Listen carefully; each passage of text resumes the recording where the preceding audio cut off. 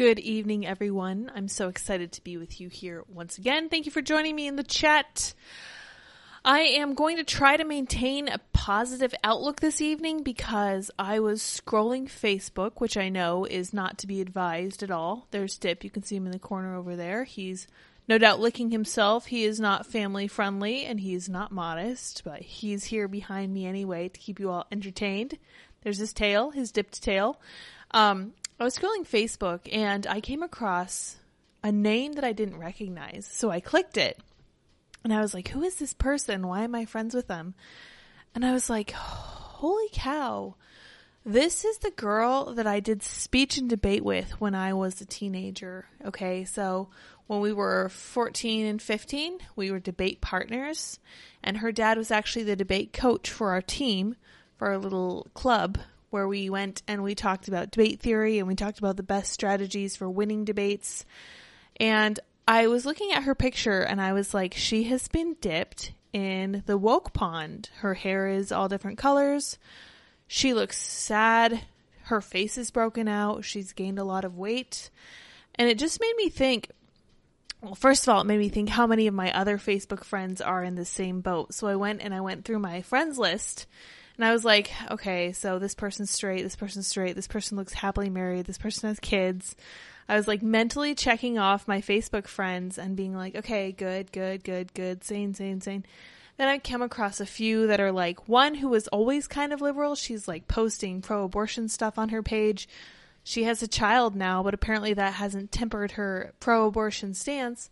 And then there's another who has decided she's queer, which is interesting, and she's talking about using assistance devices, like stuff that handicapped people need, and I'm like, she's not handicapped in any way, at least she never was when we were growing up. She was perfectly fine and fit and stable and everything, but she has the shaved head too, she has the colored hair, and the more I look at this, the more I'm like, there has to be a common thread here.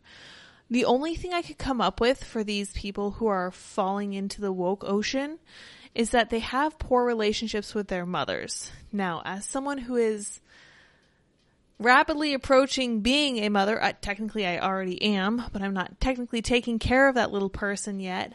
As someone with motherhood on their horizon, like active motherhood, this made me very concerned. I really don't like it.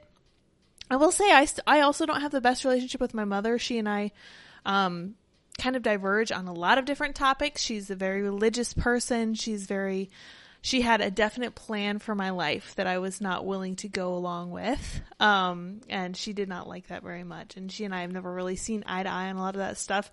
Adrian, thank you. I'm so glad you're in the chat. Thank you for your super chat. She says, you are glowing. I'm glad to hear that. I have a little bit of heartburn, so hopefully I'm able to keep my voice for this whole conversation. So I don't know if it's a relationship with mom, but that seems like a huge factor, especially for girls. I think that a relationship with mom and a relationship with dad are both uniquely important in very different ways. So hopefully Andy and I will be able to provide that really strong family background that makes kids not want to flee to the woke pond. And I hope that this wokeness goes away by the time our kids are old enough to think about it. I really do, but I'm not sure. Because if it's not this one mind virus, it's going to be another one. So that's just one peek into the current events. And I wanted to show you guys this video because if I had to watch it, you do too. So here we go. Tell me what's wrong with this video.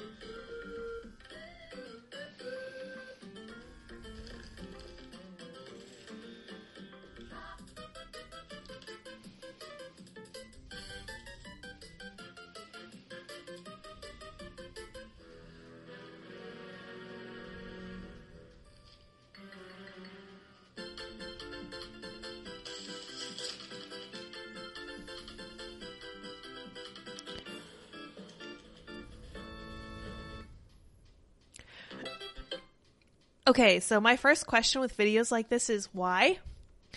Why do we have videos like this on the internet? Who is looking at themselves in the mirror and saying, you know what the world really needs right now is a video documentation of everything that I, this glowing specimen of a human being, this embodiment of this paragon of human perfection, they need to know what I eat in a day, probably so that they can look like me.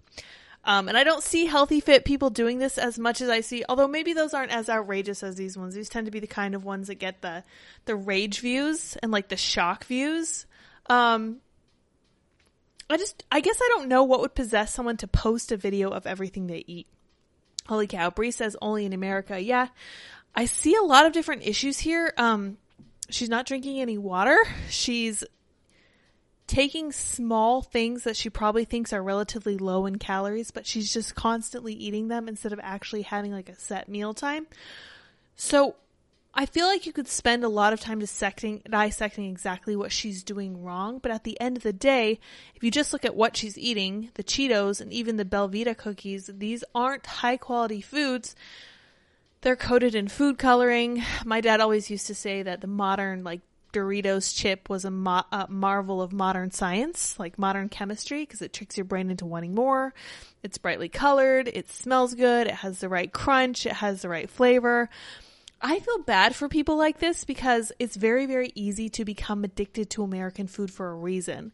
My dad was really onto something when he said that the modern American diet is comprised of all these different components that are, they're just chemical. And I don't say that as a bad thing. I know that everything's chemical, but at the end of the day, all of this stuff really is developed in a lab to make you want to eat more of it because this is how they make their money, right?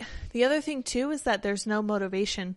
One of the interesting things that I was thinking about when I was reading up on intermittent fasting was that it doesn't benefit any company for you to not eat food. It only benefits you. So no one is promoting the idea of eating at certain times in a certain time frame. And I think that's honestly probably really better for you than any of this nonsense. This is just bad. I mean, look at the person bringing us this message and say, do I want to look like that person? Yes, and I'm going to eat exactly like she does. It doesn't look like that much. There's like a breakfast sandwich. There's a Fruit Loop bar. There's Belvita crackers. There's Coke. There's Cheetos. My goodness. It's just...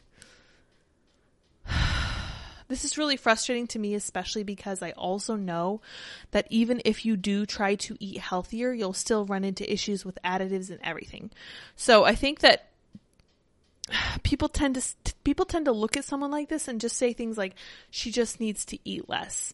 And that might be true, but there are a lot of different factors that we should probably be considering before we pass judgment. First of all is that once you reach a certain size, then your appetite grows to match it. You require a higher number of calories to sustain that. And it's just all around not good. I will say that I think the standard American diet, SAD, appropriately abbreviated, is just a recipe for death and disaster. So stay away from it if you can. I was reading today that aspartame has finally been called out as potentially carcinogenic by the World Health Organization. I've known for a long time that aspartame is really bad for you. It hasn't stopped me from eating it probably as much as it should have because I appreciate pop, but I'm not going to drink regular pop. So when I was losing weight, I really appreciated Diet Coke, Diet Pepsi, and those diet drinks. Let's retweet Andy real fast here. Please retwerp me, he says. Drag Queen Story Hour is streaming live tonight. Tucker, I hardly knew her. He's been making these jokes a lot. More than he probably should, but it's all good at the end of the day because he is a dad and he has to practice those dad jokes. Anyway, try not to eat the standard American diet, but I will point out that we have lost nutrients in our fruits and vegetables too. So that makes it very hard to rectify the issue, and our eggs don't contain as many nutrients as they should, especially eggs that come from factory farms. And then, we have issues with our meat. We're going to be getting mRNA vaccines on our meat before too long here. And of course, our water is fluoridated. It's very challenging, right? And it's easy to lose hope, but calorie restriction is the way to go. They came out with a study recently that was talking about how calorie restriction is as effective, if not more so, than intermittent fasting. So I can definitely recommend that because that's how I lost and maintained lost weight over the course of several years before I got on that medicine again and then got pregnant. So let's read about this other horror of modern life, and then we'll move on to the actual news. Beware of the AI-fitted teddy bears. Scary gadgets could read children personalized bedtime stories using private details they've overheard, a leading toy maker claims. Oh, wow. Isn't the future fun? Asian firm VTech has already released smart toys like cameras and walkie-talkies. Now the chief executive thinks AI-enabled teddy bears will be released by 2028. No, please. Thank you. Alan Wong, co-founder of toy maker VTech, thinks teddies will be fitted with an AI that will offer an alternative to parents reading to their kids. Like a cross between ChatGPT and Furby. Oh, horrifying, both of them in different ways. The toy would listen to everything the child says and use the data to create personalized bedtime tales just for them. AI-enabled teddies will likely be available in 2028, although he admitted the possibilities of smart tech are a little scary. You don't say. So you're telling me that replacing a parental bedtime story with a stuffed animal that looks like a Furby and sounds like ChatGPT might be a little bit scary, a little bit weird, a little bit edgy? Yeah, you don't say. That's shocking. Let's see what their conclusion is, because I'm grossed out by this, and I don't like it, and I will not allow my children anywhere near this stuff. This is absolutely nuts. Okay, so there's a blurb of information. Google scrambled to come up with Bard, which was given a limited release in March before a global release last month, and it performed better than its rival ChatGPT when the two were tested by Mail Online. As well as ChatGPT and Bard, there's My AI built into social media app Snapchat, UChat from US search engine U.com, and ErnieBot from Chinese company Baidu. So watch out for this AI stuff. I know that ChatGPT is kind of interesting, but if you are not careful, they will be able to use it to get your data. Ask Andy about that because he knows more than I do. I'm just kind of talking out of my ear. So that's disturbing. Don't buy your children these teddy bears. Don't feed your children this food. This is horrifying. And don't let your kids go woke so that other people don't have to scroll through their Facebook friends list and be like, holy cow, what happened to the world? What is going on? Tucker Carlson, and good news, Tucker Carlson is raising cash to start his own media company after being fired by Fox News, and he could enlist help from his ousted staffers who were laid off this week. That's awesome. I'm very excited. Tucker Carlson smacks it out of the park every single time he uploads a video to Twitter. So I have to say, I think this is going to be hugely successful. I think his last video, I can never be sure, but I think he probably got about 15 million views on his last video. In fact, let's go over here and see if we can find it. If we can. I don't remember if it's actually his account, if he has a secondary one. Tucker Carlson. Let's see. What do we got? Oh, it doesn't say, really? 12.9 million views. Yeah, for sure. Yeah, so he's doing really, really well. So every time he uploads one of these, it does incredibly well. This last one is crazy. He gets into wild stuff, and I'm so glad he actually has this platform to talk about this stuff because someone needs to discuss it. Someone needs to take this stuff seriously. This isn't just conspiracy anymore, especially after COVID. It's like, we know that a lot of this stuff is true. We know that the conspiracies are coming true. There was some webcomic that was saying the world's going to run out of, conspiracy theories within the next few years if we don't come up with some new ones because they're all coming true. Carlson previously co-founded the conservative media startup The Daily Caller. Love The Daily Caller. They do good stuff over there. Ousted Fox host Tucker Carlson is reportedly raising capital to start his own media company several months after his abrupt firing from Fox, according to a news report. Let's see where this is from. This looks like it's from Puck.News. Interesting. I have never seen Puck.News. It's fascinating. Oh boy. Fascinating. Celebrity gossip.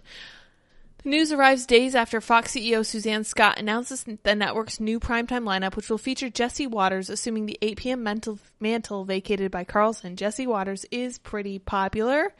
Nowhere near as popular as Tucker Carlson. Scott's announcement also quietly indicated that the 8 remaining staffers who used to work for Tucker's show will be shown the door by mid-July. That production team may soon be joining Carlson for his new endeavor, according to reporting by Puck's Dylan Byers. Carlson, who founded the conservative news group The Daily Caller after leaving CNN and before joining Fox, currently airs a show on Twitter. But questions on his financial outlook could have him looking to start a new media empire. The ratings-dominating host left Fox News in April in a shocking departure. The move cost him $20 million in yearly salary. Now Fox has threatened legal action against him, saying he has a non-compete clause up until the until after the 2024 election. Very clever, very sneaky. Fox is a bunch of jerks. Here he is years ago, apparently. Oh my gosh, pardon me. I swear I need to save my coffee for later in the day, because I can't change the amount. I think I just need to change the timing. Earlier in June, 2 former Carlson staffers, both senior leadership for the show, departed the network, Puck reported. At the moment, Tucker's new endeavor appears to be posting sporadic monologues filmed at his house in Maine to his Twitter page, and each episode is viewed by tens of millions. That's right.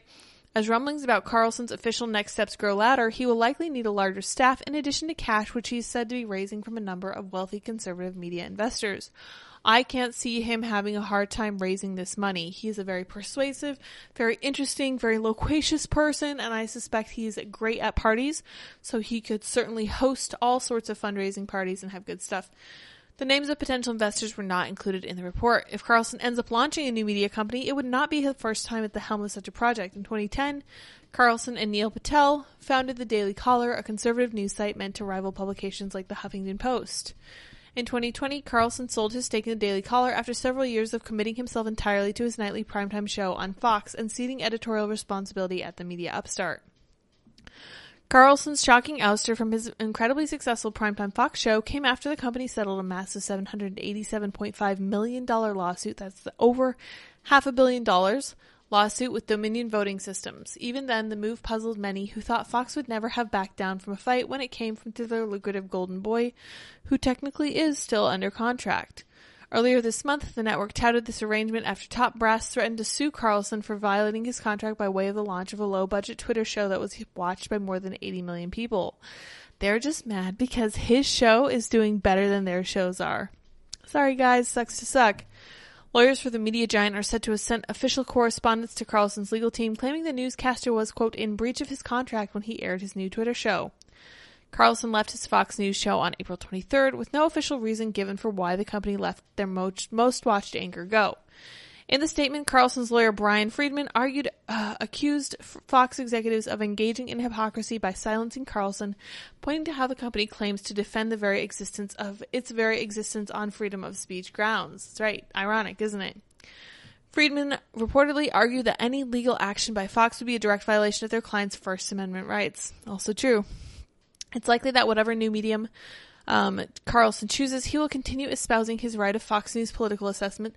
Not hard to do, considering that they were forcing all their employees to go through these woke, reconditioning, brainwashing systems, and using AI against them to measure how well it was training them and changing their brains. Absolutely wild stuff. Earlier this week, Carlson delivered a Tucker on Twitter monologue that once again questioned the United States' ongoing involvement in Russia's war in Ukraine. He said Ukraine's war was pointless and that President Joe Biden was wasting billions of dollars to repay its debts to the oligarchs who financed their beach house in Rehoboth, a reference to Hunter Biden's lucrative work in Ukraine from 2014. It seems like there's a pretty significant downside to this particular foreign policy decision, starting with economic collapse and ending potentially with extinction. So is there a good reason we're doing it? He said. Well, there is a good reason. It's a great reason. It's the best reason. Frankly, it's the only reason Joe effing Biden needs. I think that's his middle name, right? And that is to get money into Joe Biden's pockets. You really can't argue with that. He showed clips of Democrats like Nancy Pelosi and Republicans like Senator John Cornyn all declaring that it remains vitally important to support Ukraine in the face of Russian aggression in the name of democracy. In other words, we can have no democracy here if the Ukrainians aren't free, then neither are we, said Carlson. We must make sure they can vote in Kiev so we can continue to vote in Kansas City. It's really that simple. And yet tonight we regret to tell you that we have a problem. It looks like they're not going to be able to vote in Kiev anymore. And no, it's not Putin's fault. Carlson then aired a clip of Zelensky explaining the presidential election scheduled for 2024 could not be held while the war continued. Interesting, isn't it? So Zelensky can't be removed from power as long as they're at war, and Ukraine is unlikely to give up at any point in this war, and it doesn't matter what happens. Really interesting. Under Ukrainian law, an election cannot be held under martial law. That's right. So the president has every incentive to maintain martial law. According to Ukrainian legislation, elections must be held in peacetime when there are no hostilities, he said when asked by the BBC whether Ukraine would hold presidential elections next year. Democracy in Ukraine seems to be suspended by the world's foremost democracy advocate himself, Field Marshal Zelensky. So when you have an election, well, he says if we win, we'll let people vote. Otherwise, no, you vote when we feel like it, because ultimately we're completely in charge and make all the rules. How democratic. Your job is to obey or to be punished. That's our version of self-government. Self means me. I am the government. Now, it's not just any autocrat, Carlson continued. That's our chief ally in the war for democracy. This is the guy who just announced he's like, could you cancel next year's election? Carlson pointed out that Biden reiterated his support for Zelensky this week and said the U.S. president was one in the long line of leaders who have loved waging war over democracy in a bid to hang on to power. Yeah, isn't that interesting? Wars for democracy always cancel out democracy in the process. That's why our leaders love them. His remarks come amid rising tensions in Russia following Wagner leader Yevgeny Prigozhin's failed attempt at a coup over the weekend. So this article kind of went off the rails there, talking about Ukraine. Very interesting, though, and good points from Tucker's monologue from the other day. Andy and I are always waiting for his new Tucker on Twitter spots. Always looking for them and always looking to give him a few views. So that is really interesting stuff. I'm excited for Tucker, excited to see what happens next. I can't wait. He is like a bright spot in this crazy dark outlook that we have right now. Our actual political leaders are not doing very well. I'm about to show you a horrifying video. No more horrifying than the first one we watched, but horrifying in a different way nonetheless. Let's see if we can find this here. Oh, good Lord. Okay, let's watch this video together. Let's stay strong. Where's the actual video? Come on, man. Come on, man. Oh my gosh, I thought they actually had the video. What a bunch of losers. Well, in it, Joe Biden is supposedly doing an interview and taking questions from this lady. And partway through, he stands up and she reaches out her hand because it seems like the natural thing to do. I think this is MSNBC. Yeah, MSNBC. Stands up to shake the hand of MSNBC's Nicole Wallace before exiting the studio while she was still on air. And I really wish I could show you this. You know what? We're going to go over to Twitter and see if we can find this real quick because, wow, it is fascinating. I really enjoyed watching it. Let's see, Joe Biden. I can never type when I'm trying to show you guys something. It's really annoying. Here we go. That's right. Mr. President, thank you. Thank you. Thank you very much. It's great to have you. It's great to have you. Thank you. Don't go anywhere. It's a very exciting time here.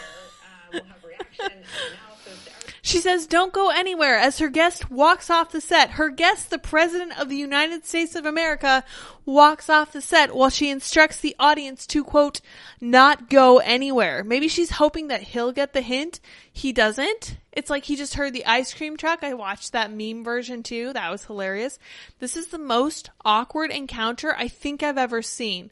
He shakes her hand. He's like, yes, okay, yes, very good. Very good. And then, wanders off. Where is he going?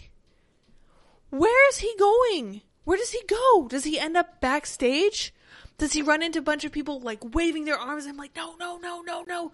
Why are you coming this way? What's wrong with you?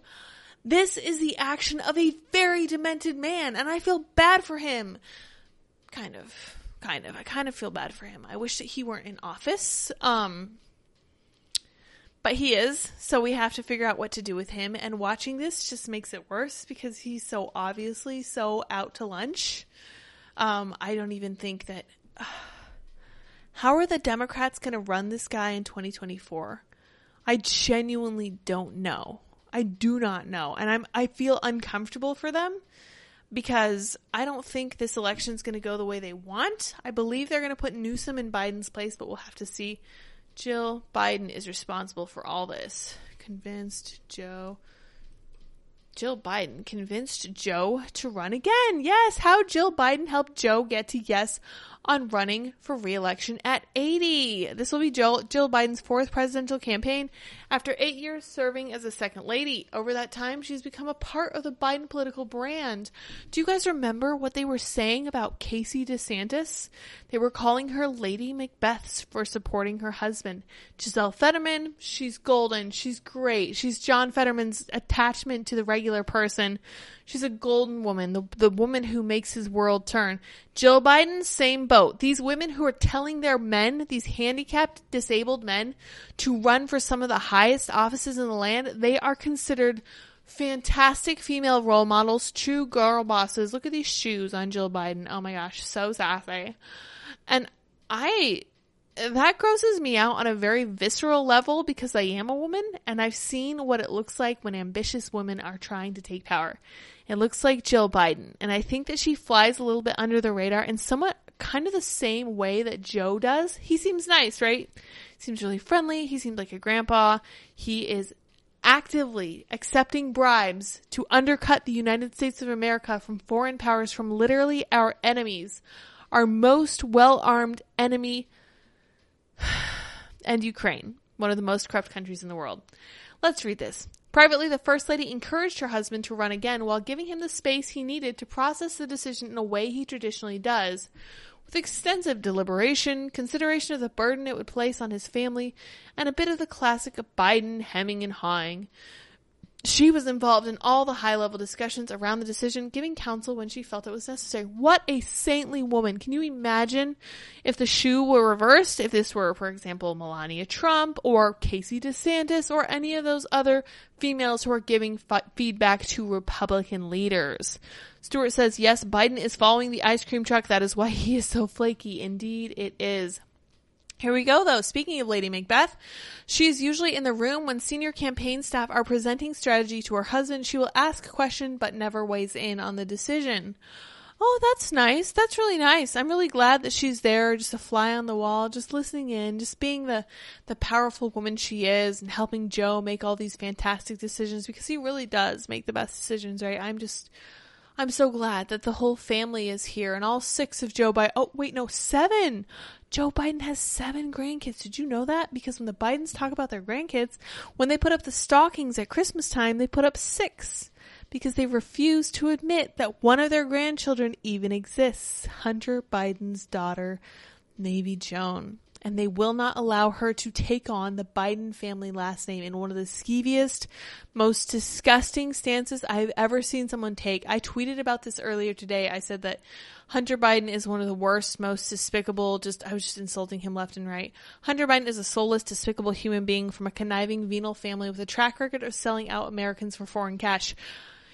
He is actually the worst, and you cannot just say it's because he was addicted to coke or crack or whatever it was he was doing in that stupid pipe. I don't know, meth or something. I don't know how you do drugs, injecting meth and snorting crack or something. Who knows? But this wasn't just that. This is him being a very bad person. This is just one example. Hunter Biden has settled the Arkansas child support case. As part of it, he will assign to the child a number of his paintings, which shall vary in size with a minimum size of 24 by 24 inches. Yeah, well, that's gross and disgusting. Mary says this is not news. This is a private matter, and she gets roundly ratioed. I said it might have been private if Hunter hadn't been flying around the world with Daddy picking up bags of money as bribes. Hunter chose to be famous. It was how he made money, and Joe calls himself a family man but disowns his own granddaughter and allows this to happen to her. Very, very, very disgusting. This family in the White House is a bad, bad, bad family. And I don't say that merely on a political level. They pitch themselves as being very family friendly and nice and just generically kind and genuine. They are not. These are very bad people. Joe Biden has been lying and destroying people's lives for his entire time in politics, which is, I believe, at least almost 50 years, over 40 years for sure. He has used Hunter heartlessly to bring in money for the family. Hunter texted his own daughter about this, and he said, I hope that the pressure doesn't come on you to bring in the money for this family, because believe me, it's not easy. That does not let him off the hook. He did not have to do this. He's a human being with his own autonomy. Just disgusting. And to watch Joe Biden fall apart in front of us as all this corruption is coming out surrounding his son is just, it doesn't even feel like we're in a banana republic. It feels like we're not actually in a country. It feels like we all fell asleep at the same time and we're now living in this strange, horrifying fever dream, and I don't know how to make it better. The only thing that I can tell people to do is to focus on their own level, to look at their own communities, to try to engage with the people that their kids play with, engage with the other moms at soccer and all this other stuff. Go to the very personal level. Go to the lowest level you can. make friends, influence people, be kind, try not to talk politics too much, don't worry too much about the federal politicians. These are terrible people, terrible, terrible people, and there is no fixing them. The only thing you can fix is at the low level, at the personal level, and caring about what you can handle. It's a very stoic principle. Kanye Ron says, doesn't Hunter despise Jill? I'm not sure. I remember reading something about a text where he said he didn't like her. I think she's his stepmother, right? So that would probably explain some of that, but goodness gracious. It's kind of depressing, but at the end of the day, if we focus in on our own families and our own kids and our own churches and our own communities, we will be much better off than if we spend all our time worrying about the federal government. We just need to know what's going on so that we can combat the dishonesty that's coming out of the mainstream media. So I digress on that count. I'm going to close this article about Lady Macbeth. We're going to talk about a different kind of person who's being honored by the mainstream media. Dylan Mulvaney. I love beer and I always have. Breaking their silence on $20 billion Bud Light fiasco to excoriate the troubled brand for not standing by them. This is the pronoun I am assigning to Dylan Mulvaney. And then claiming they have lost that can. Okay, so the can that caused all this controversy, despite saying they love beer and they always have, they now say that they have lost the can that started all this, and they're blaming Anheuser-Busch for not standing by them. That is just chef's kiss, and I'm not at all surprised by this. Mulvaney has taken aim at the beer brand after staying silent on the fracas. Mulvaney said that Bud Light failed to support them amid the backlash for the March ad. It comes after Bud Light CEO was slammed for avoiding questions from CBS. Yes, slam them from all sides. I personally am delighted that Dylan Mulvaney is doing this. I think this is exactly what Anheuser-Busch deserves. I think that if you take this tack, you should get it from both sides, good and hard. I think you deserve all of it. I just cannot get over Donald Trump Jr. saying, hey, you know what? Maybe we shouldn't be boycotting Anheuser-Busch because after all, they do give money to the Trump campaign. Just say you're bought, man. Just say you're bought. That's not cool. I really have such a huge issue with that, because if you see something that the entire conservative side is saying and you're like, well, hold up, maybe we shouldn't do that because we need money. I appreciate the honesty. This is what I said before. I was like, hey man, thanks for telling us they give you their money. Guess what? You are now owned by them and you have to do pretty much what they say. So you'll be up in front of everyone saying, hey, maybe we shouldn't boycott them. Maybe it's better not to. Do you guys agree that maybe we shouldn't boycott Anheuser-Busch just because they gave some money to the Trump campaign? Because I certainly don't. I happen to know they've given money to a bunch of different political campaigns, and lots of companies do this. Lots of companies want to give money to like everyone across the board just for the sake of appearing kind of bipartisan. They're not, but whatever. Speaking to their 1.8 million followers, Mulvaney said, I was waiting for the brand to reach out to me, but they never did. I've been scared to leave my house. Oh no. For a company to hire a trans person and then not publicly stand by them is worse than not hiring that person at all, because it gives customers permission to be as transphobic and hateful as they want. There should be nothing controversial or divisive about working with us. I've been ridiculed in public, I've been followed, and I've felt a loneliness that I wouldn't wish on anyone. Here's the problem with lots of transgender people, as we were reading about the other day. It turns out that having this particular kind of mental upset tends to lend itself to other issues too. I believe that Dylan Mulvaney has felt incredibly lonely. In fact, at times throughout this, I have thought, it must be really tough to be in this position. Dylan didn't necessarily ask for this kind of attention, I understand, but at the same time, if you want to be an activist, this is the kind of thing you have to be prepared for. You have to be extremely mentally strong before you say something like, hey, you know what, I'm an activist now, throw it all at me, give me your money, I will prance around for your brand and try to get people to buy your product. It's not going to work if you have a weak kind of sense of self-stability, which I really think that a lot of these troubled people have. And I'm not saying that to be mean. I'm saying that because I feel bad for them. And I wouldn't wish this on anyone. I wish that they weren't advertising for Anheuser-Busch. And I wish also that they weren't so unsettled. Bud Light sales plunge after Mulvaney tie-up 21.4, 23.4, 23.6, 24, 24, 26, 28% since April. They plunged like 7.1%. Oh no, more than that. Holy cow. Jeez, guys, this is crazy. And I'm not sure if this stacks onto itself or whatever. Week ended, the sales dropped 21.4 to 28.5%. That's crazy. It is the first time that Mulvaney has publicly spoken about Bud Light, calling them a company that they loved in a new post. During the video, they said that the trans and queer people are customers too, before adding that turning a blind eye is an option. It's true, they are customers too. They comprise technically they used to comprise less than 1% of the population. They're literally 0.04%. Oh my gosh, these ads. Daily Mail makes me turn off my ad blocker so that they can thrust ads upon us, and it's ridiculous, and I hate it very much. But yeah, so here's the CEO defending his stance by taking no stance at all, because you know what they say, if you don't stand for anything, you will fall for anything. Mulvaney said, "One thing I will not tolerate is people saying about me is that I don't like beer because I love beer, and I always have." Yeah, but you lost the can that started all this. Give me a break. Comments come after the U.S. CEO of Anheuser-Busch was slammed for failing to answer questions over the backlash on Wednesday. Brendan Whitworth refused to rule out partnering with Mulvaney and avoided answering how much the marketing blunder had cost Bud Light. Speaking to CBS Mornings, Whitworth was asked if he would send Mulvaney another can, knowing the backlash that it had sparked. Well, you probably should if Dylan lost the first can. It apparently isn't sticking. Good for them. The beer brand saw its sales drop 28.5% in the week ending June 17th, one of the worst weeks since the campaign aired in April. Yeah, so I don't know. I can't help thinking that AB InBev deserves this from both sides, just really, really good and hard forever, honestly, because they've just been cowardly on both sides. They've been cowardly. You're right. I mean, if you're going to advertise with Dylan Mulvaney, you need to stick up for them and take all the slings and arrows and just roll with it. Or you need to walk it back altogether and apologize to all the people who used to buy your beer, which is something like 99.999.4% of the 99.999994% of the population, something like that.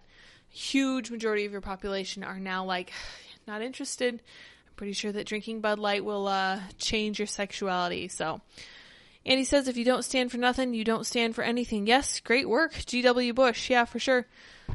Yeah, for sure. Surenko says histrionic personality disorder. Yes, absolutely. Mulvaney is an opportunist. Yeah, absolutely. I completely agree. And I don't think that, again, though, I kind of feel bad because I feel like what we're seeing with Mulvaney is just a deep lack of security in themselves. This is why they're changing their physical appearance to be something other than what it was. Stewart says there are demons for every deadly sin. That is certainly true. Not sure exactly what you're referring to there, but I completely agree. I want to talk next about this. We're going to talk some about blue cities and how the people are running these cities, because there are some wild stories out today. We're going to touch on California. There are a couple different instances of California being terrible, but Gavin Newsom does appear to be waking up, so let's get into that. We're going to start in New York City. Start on the East Coast. New York City woman, 84, who Eric Adams compared to a slave owner, is a tenant advocate who fled Nazis. Okay, so this happened earlier today, and they're going to give us full context, so let's read. The woman Mayor Eric Adams compared to a plantation owner during a fiery town hall exchange on Wednesday is a decades-long tenant advocate who's lived in New York City since she and her parents left Europe fleeing the Nazis. This is such a bad look for Eric Adams. Holy cow. Jeannie Dubnow, an assistant professor of biology at Rutgers University, told the Post that Adams' comments about her were merely deflection to avoid accountability for his policies. The main point is that the mayor has shown he's an enemy of all the rent-stabilized tenants in New York City. She was asking him a question about why rent is rising. Very valid question from anyone, regardless of your politics in New York City. You know, Mayor Adams is a landlord and the enemy of tenants in New York City. He gets millions of dollars from real estate. That's the main issue here. During a town hall in the Gregorio Luperon High School for Science and Mathematics in Washington Heights, Dubnow interrupted Mayor Adams and accused him of responsibility for the Rent Guidelines Board voting to allow landlords to hike rent on rent-stabilized apartments for up to 6%. Who knows if that's true? Possibly not. I don't have anything against landlords. I think people who own property are perfectly entitled to earn money off that property. It's an investment they're making. Just because it requires other people to pay money to use it doesn't make them bad people. But here she is. Evidently perturbed, Adams responded calmly, first, if you're going to ask a question, don't point at me and don't be disrespectful to me. I am the mayor of the city, and treat me with the respect that would deserve to be treated. I'm speaking to you as an adult. Don't stand in front like you treated someone that's on the plantation that you own. Woo! Spicy fighting words. That is a really poorly weighed response. Holy cow. Adams' response was initially met with applause, but they became muted after his plantation owner comment, I'll say. Deb now told the Post she wasn't falling for the mayor's tactics. He didn't have an answer, she said. Good for her. She's focused on what she was saying and not distracted by the personal insult. That was just deflection, that's all, because he doesn't have any answers. He doesn't have any answers. He can't answer me. It's a deflection. He probably is aware how the entire tenant population and many working class people have turned against him with time. When he first answered, he said something about his own tenant. He's a landlord himself. He said, "Oh, I don't raise rent on my own tenants." Who cares about his own personal tenants? He's raising the rents on thousands and thousands of people in New York City. Deb now has been a volunteer tenant organizer since 1960 and currently the chairwoman of Riverside Edgecombe Neighborhood Association, and Adams isn't the only New York City mayor she has publicly taken to task. Good for her. I think if you live in a community, you should be able to take every single one of your leaders to task. I don't care what your politics are. You should be able to go and yell at your politicians pretty much no matter what. If you disagree with them, if you have an issue with something they're doing, whichever side of the aisle you originate on, go talk to them. Take up your issue with them. That's America, baby. I understand you want to do the best thing. You want to build affordable housing, but a lot of us are very worried about your plans, she said in exchange the New York Times characterized as sharp. After Washington's exchange with Adams, Deb now told the Post she would continue to call out the mayor as much as I can. The reason I went was because I thought we'd have the best opportunity to speak with him, which we did not, because the meeting was completely controlled by his people, and that's why I had to stand up and spontaneously speak. We weren't being called on. It was a person chosen by his people at each table who were going to speak. Debna was born in Belgium shortly after her parents fled the terrors of the Nazi regime in Germany. Here she is, taking him to task. She does not look very happy. Even if you find her annoying and obstreperous, she still deserves to have her voice heard. After hiding out in Belgium throughout World War II, Debna and her parents emigrated to New York City, where she had resided ever since. Spokesperson for Adams, Fabian Levy, stood by the mayor's comments at the town hall when contacted by the Post. The mayor's comments are the mayor's comments. We stand by the mayor's comments. He said, wow, okay. That's a little canned. The councilwoman Sandy Nurse, a Democrat representing Brooklyn, said the mayor's comments to Debna were so disrespectful and agreed with her that Adams was accountable for the rent board's decision. The mayor appoints the rent guidelines board, so this board is a reflection of his values and his priorities, Nurse told the Post. Interesting. Good to know. We all get hard questions thrown at us, and there are times we feel flustered and frustrated because there's opposition to our points of view, but that's part of governing. See, that's true too. This is one of the things that Eric Adams needs to be ready for if he wants to be the mayor of, especially of a city as boisterous as New York City. That reaction was an overreaction. It was very condescending. I just don't think it was justified by any measure. I think he should apologize to her. No matter how measured Adams' comments were Wednesday, they were just the latest racially charged remarks from an increasingly thin-skinned mayor. Wow, interesting. Just a week prior to his plantation showdown with Debna, Adams claimed during a press conference that there was a racially motivated, coordinated effort to keep him from winning re-election. Okay. There's a body of people here who were pleased with 30 years without having a mayor that looked like me. He said, then compared himself to a slave character from a novel and show Roots who refused to abdicate his true name to plantation owners trying to beat it out of him. Give me a break. Could you be more dramatic? You literally are the mayor of one of the largest cities in the U.S. and you still are trying to play the victim. Please. Please. That's dumb. It's gross. I don't like it. We're going to see some race stuff over in California too, but before we get there, we have another African-American character to discuss. Milwaukee State Senator says F the suburbs during a heated debate about crime spreading from major cities to quiet neighborhoods. In a moment, critics are comparing to Hillary Clinton's basket of deplorables. Yeah, wow. Wow. Let's see Democrats try to win elections without suburbs. Democrat LaTanya Johnson has come under fire after she said F the suburbs after an impassioned speech about gun control in the Wisconsin Senate. Her comments have split fellow politicians in the Senate, and one local journalist has called on her to resign. Yeah, seriously. Johnson had been debating the Republican state budget and had been speaking about crime spreading from cities to the suburbs. So let's see if we can get context of her full... Okay, yeah. Milwaukee State Senator said F the suburbs. LaTanya Johnson burst out with remarks after a speech detailing crime in Milwaukee and gun violence in particular. At the end of her rant, the Democrat declared F the suburbs because they don't know a GD thing about how life is in the city. The shocking outburst drew widespread condemnation as compared to Hillary Clinton's 2016 gaffe when she labeled Donald Trump fans deplorable. Wisconsin Senate Speaker Robin Vos tweeted, elected officials say dumb things occasionally, and when that happens, apologies are appropriate. Hint, hint, hint, hint. Stuart Walker throws in, who was the first slave owner in America? Just a little research for people. You will be surprised. I certainly will not be. I happen to know that the first slave owner in the U.S. was actually an African-American gentleman, which probably would surprise most people. I do think that knowing that kind of history is good. I also personally recommend Dan Carlin's 5-hour diatribe about the history of slavery. I have not been able to listen to the whole thing yet. I went to listen to it on the drive down here from Boston, but we did not get around to it. He goes into it deeply, and he said that people told him that he shouldn't, that it's not going to be as popular as some of his other shows. And for that reason alone, I wanted to give him a listen. Backing her speech, fellow Democrat Francesca Hong tweeted, Senator Johnson spoke passionately to defend the community she represents. Republicans who continuously weaponize and villainize the people of Milwaukee without accountability need to answer for constantly legislating racism. Okay, so let's talk about racism, because a lady living in the center of the city is yelling at the largely white suburbs and saying, F them, they don't know anything about living in the city, okay? Don't tell me that that's not intentionally racist. Holy cow. Wild to me.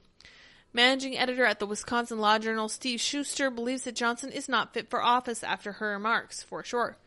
In an editorial, Schuster wrote, State Senator LaTanya Johnson is not fit for office, and Wisconsin deserves someone who loves Wisconsin. All of Wisconsin, rural, urban, and suburban. 100%. Crime in Milwaukee, down 33%. That's great. Up 29% for human trafficking. Up 1% for robbery, up for burglary, up for rape. Total crimes, though, are overall down 14%. Could be worse. Still have crime issues. Milwaukee's a big, really kind of crime-riddled city. But last night, the Associated Press tweeted, Senator Johnson said F the suburbs because they don't know a GD thing about life in the city. What if a suburban senator said F the city? How would that play in Milwaukee? Dialogues like this tend to not only be counterproductive to the values of the senator's constituents, but also far out of alignment with the value of all Wisconsinites. Hate for the suburbs or anyone or any place in Wisconsin has no home here. Resign, Senator LaTanya Johnson. Wisconsin doesn't have the time for your hate and lack of civility. I think that's fair analysis. It follows a similar type, right? And they continue to compare this to Hillary Clinton's basket of deplorables comment. And I just have to say, I like when the mask slips like this because I think that a lot of people think this way. They just tend to keep it under wraps because they're politicians, and keeping things under wraps as politicians is one of the things they're best at.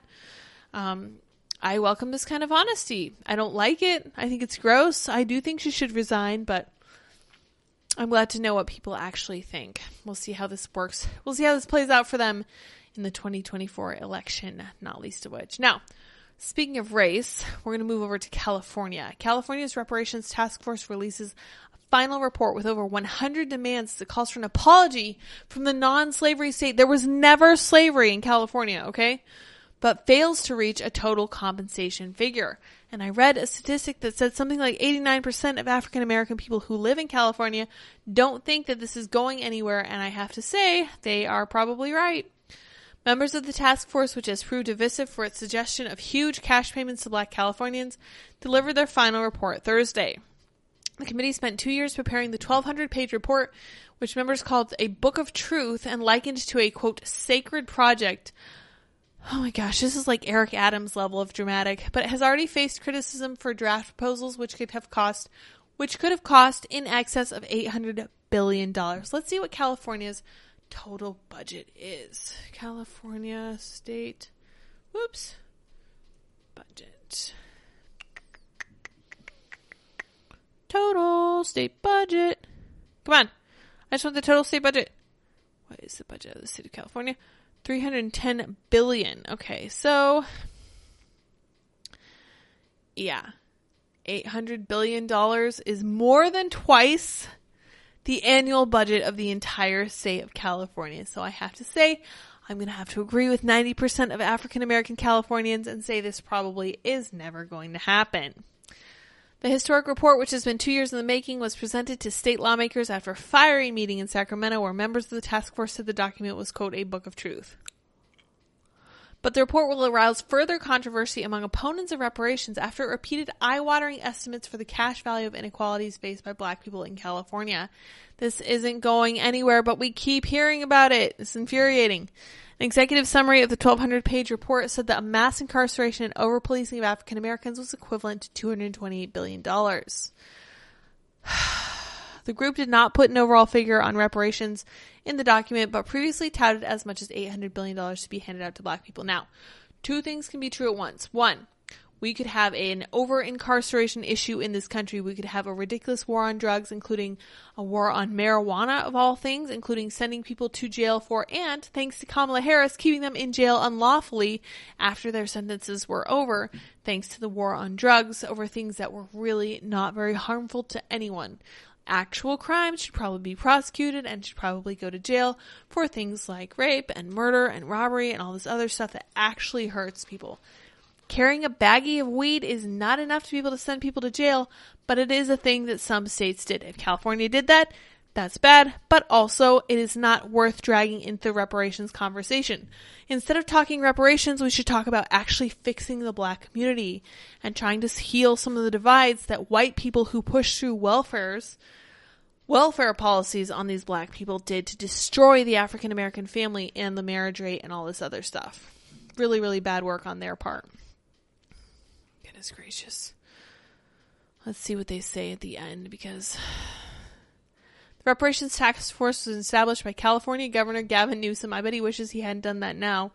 After the murder of George Floyd in 2020, Newsom and state lawmakers must approve a report before any reparations can be paid. So he's just going to say no, because he's going to be off to be running for U.S. president, but probably by the time this comes to any kind of conclusion.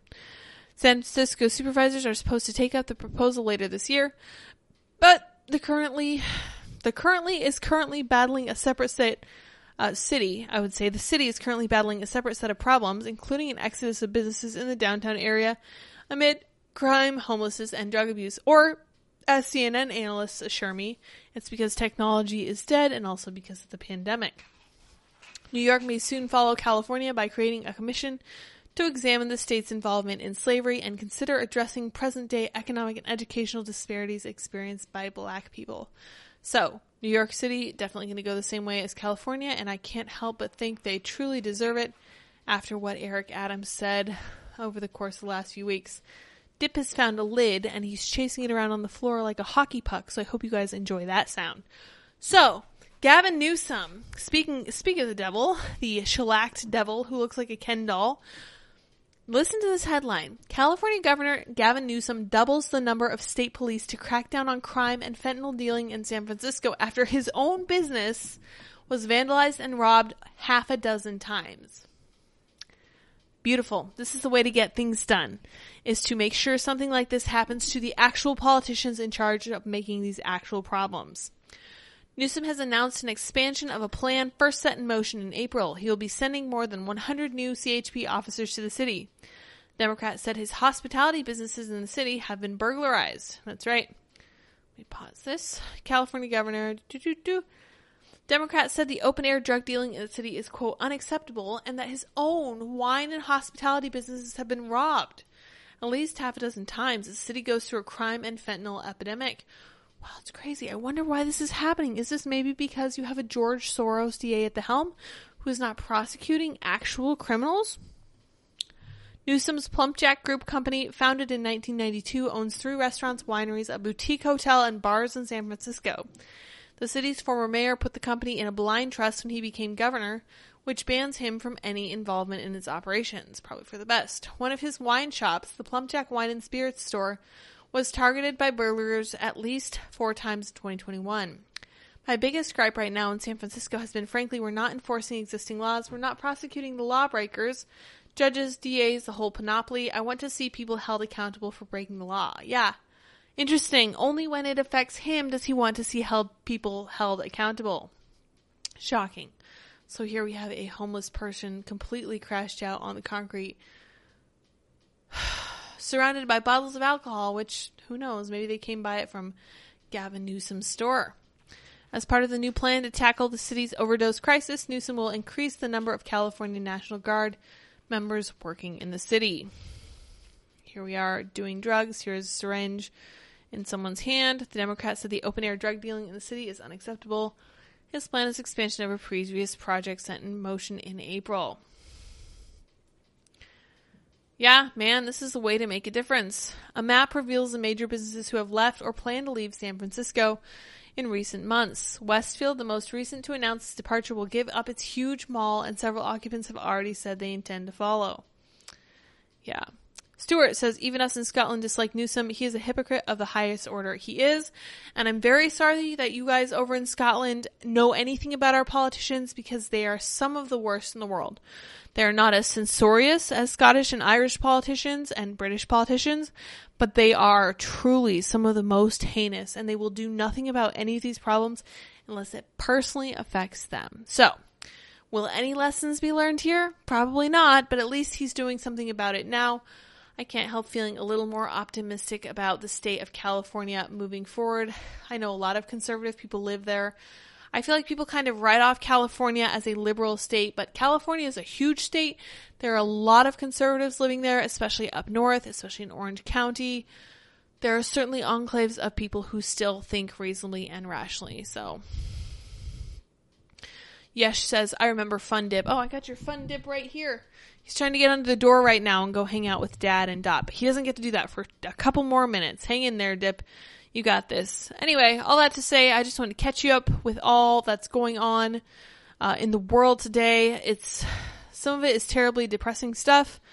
I really don't love it, but it is never dull. So thank you guys very much for joining me. Thank you, Stuart, for all your generous super chats. Thank you, Adrian, for joining us in the chat. I appreciate that for sure. We love to have Adrian in the show. I saw that they were going somewhere else from where they currently live. They're going super off-grid. I'm super excited for them. That's going to be a lot of fun. She's really going to have to keep us in the loop, though. I hope they still have really good internet so we can watch her live streams and see her comments on all of our chats, because she is a great, engaging audience member, and we love having her there for sure. All right, you guys, I'm going to let you go. I'm going to go make dinner for Andy and see what he wants to do. Oh, Stuart says they are banning open-air Christian prayers in Ireland. Yes. Yes, don't worry. They are also arresting people for chanting Bible verses at pride parades here in the U.S. Let me pull up that article real fast. Arrested. Oh my gosh, I cannot type. Pride. Let me see if I can find it. I just have man arrested while citing Bible verse in protest of Pride event. Then video evidence sinks case. Fascinating. Let's see what this looks like. If I can. Yeah, okay. Damon Atkins slapped with criminal charges of disorderly conduct and engaging in fighting. Charges were dropped against a self-professing Christian street preacher who was arrested citing the Bible in protest of an LGBTQ Pride event in Reading, Pennsylvania. Damon Atkins was arrested June 6th for disorderly conduct, engaging in fighting, but the charges were dropped after an official reviewed video evidence, the Berks County District Attorney's Office said in a press release. So they were lying about what they were arresting him for, and the video came out and they had to drop the charges. So that's great news. I'm really glad that there was video there, but the similar kind of things are happening here, and they are looking at passing a bill in Michigan that makes it illegal to make people feel threatened, which is absolutely wild to me. It's really fun. Not appreciating it. It's feeling more and more like the UK, which is not somewhere that I ever wanted to be. Hell's Saint 28 says, am I here on time? You are, and we're here on time, and I appreciate you joining us. Thank you very much. You mentioned earlier on that you were here in time, and now you say take care, so goodbye. I will see you all tomorrow. Until then, bye guys.